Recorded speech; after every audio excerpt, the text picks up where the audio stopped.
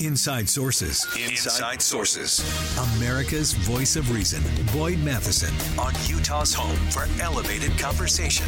Inside Sources on KSL News Radio. Well, yesterday we spent some time diving into the distraction and dopamine addiction that's been sweeping the country. And even further, we took a look at just a fascinating piece. You should all check this out. Ted Gioia's fantastic State of Culture. So he was kind of juxtapositioning this against the president's State of the Union speech coming up here in just a couple weeks. And he's talking about the state of culture. And we're going to go even further today to look not just at the state of culture and what's happened as we've gone from art, and within art I would include music and literature, scripture, poetry, all of those things. We went from that to entertainment. From entertainment, we've gone to distraction, where we're constantly just scrolling. And ultimately, that leads to addiction, where those dopamine hits that you get as you doom scroll through your social media feed get you trapped in this space and ultimately leads you to a place where you are past feeling. You are no longer unable to feel based on things that used to create a positive feeling for you in your life.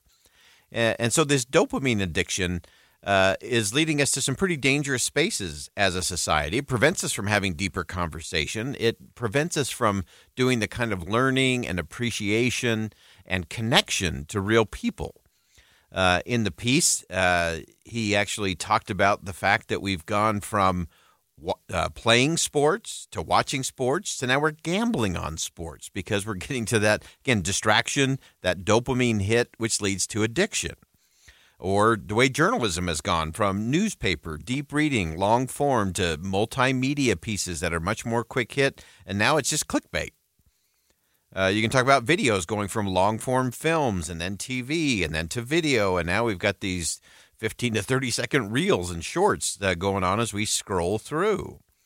You can take it in the communication space, from handwritten letters to voicemail to email to memos, and now a short text, and it's not even a text anymore, it's just a bunch of emojis. And so all of these things have short-circuited our ability to get to the deeper things and the more elevating things.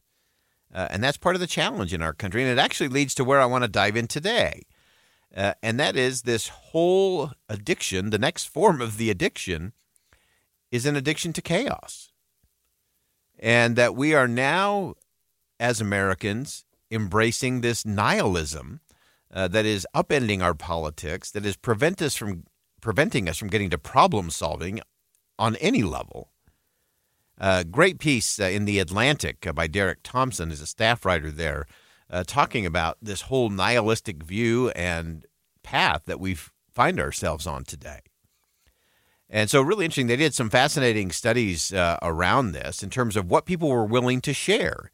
And amazingly, people have become more and more willing to share just about anything online. But they particularly love to share chaos, conspiracy theories, regardless of who it hurts or helps. In fact, they did a really interesting study. They took a group of pretty well-known people, some Democrats, some Republicans, Bernie Sanders, Ted Cruz, Hillary Clinton, Donald Trump, and they served them up some blatantly false stories about these people and then asked, would you share these online? And amazingly, people were willing to share all of it, whether they liked Bernie Sanders or hated Bernie Sanders, whether they liked Ted Cruz or hated Ted Cruz.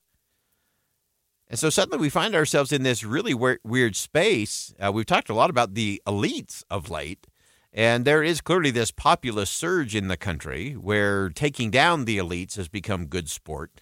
Often society will build the elites up and then find great joy in tearing them apart and ripping them down.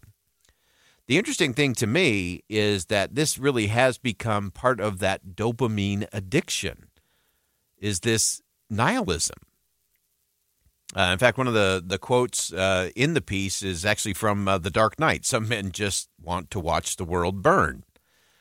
And that's where our politics has landed, that we have this new nihilism, this desire to see everything just destroyed and torn down without having a plan to fix it, by the way, which I think is the biggest problem.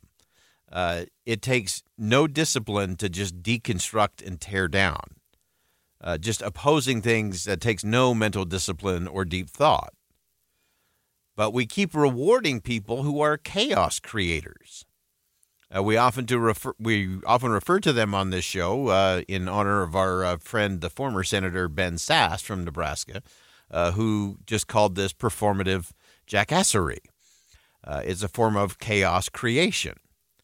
And again, it's preventing us as a nation from having the conversations that can actually solve the problems that we're dealing with as a nation.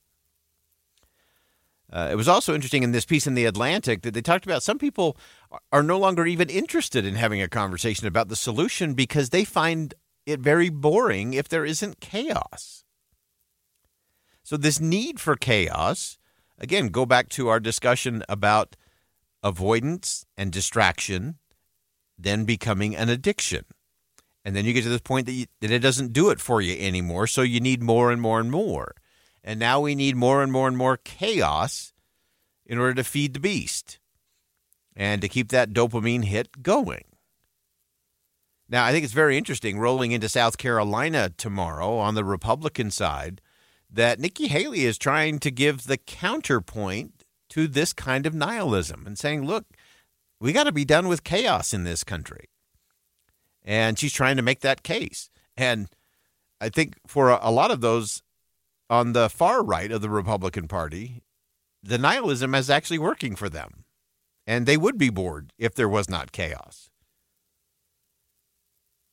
But that doesn't take us anywhere. And if all we're doing is just feeding this need for chaos over and over and over again, and then rewarding those who create chaos, which only helps their own status, power, or control, then where do we end up? Because eventually, those calling for the chaos and to just burn it down will eventually burn it down. And so someone, and that someone, by the way, is you and me and everyone else. We can't point fingers or place blame on this one. We have to stop feeding the beast. We have to stop clicking. We have to stop scrolling. We have to say, I'm not going to be part of the chaos conversation anymore. Because then and only then will it begin to stop. Sadly, it's become kind of a chronic condition in our politics. And I love the way this piece in The Atlantic concluded with a finger right on the journalists and their own company, saying if we want to understand the need for chaos, it might be useful to scrutinize the ways in which we are responsible for growing the public's taste for narratives that catastrophize and promise with something different, which is improvement and forward movement. Interesting stuff. All right, we'll step aside for one last break. We'll come back. Final segment, Inside Sources, coming up next.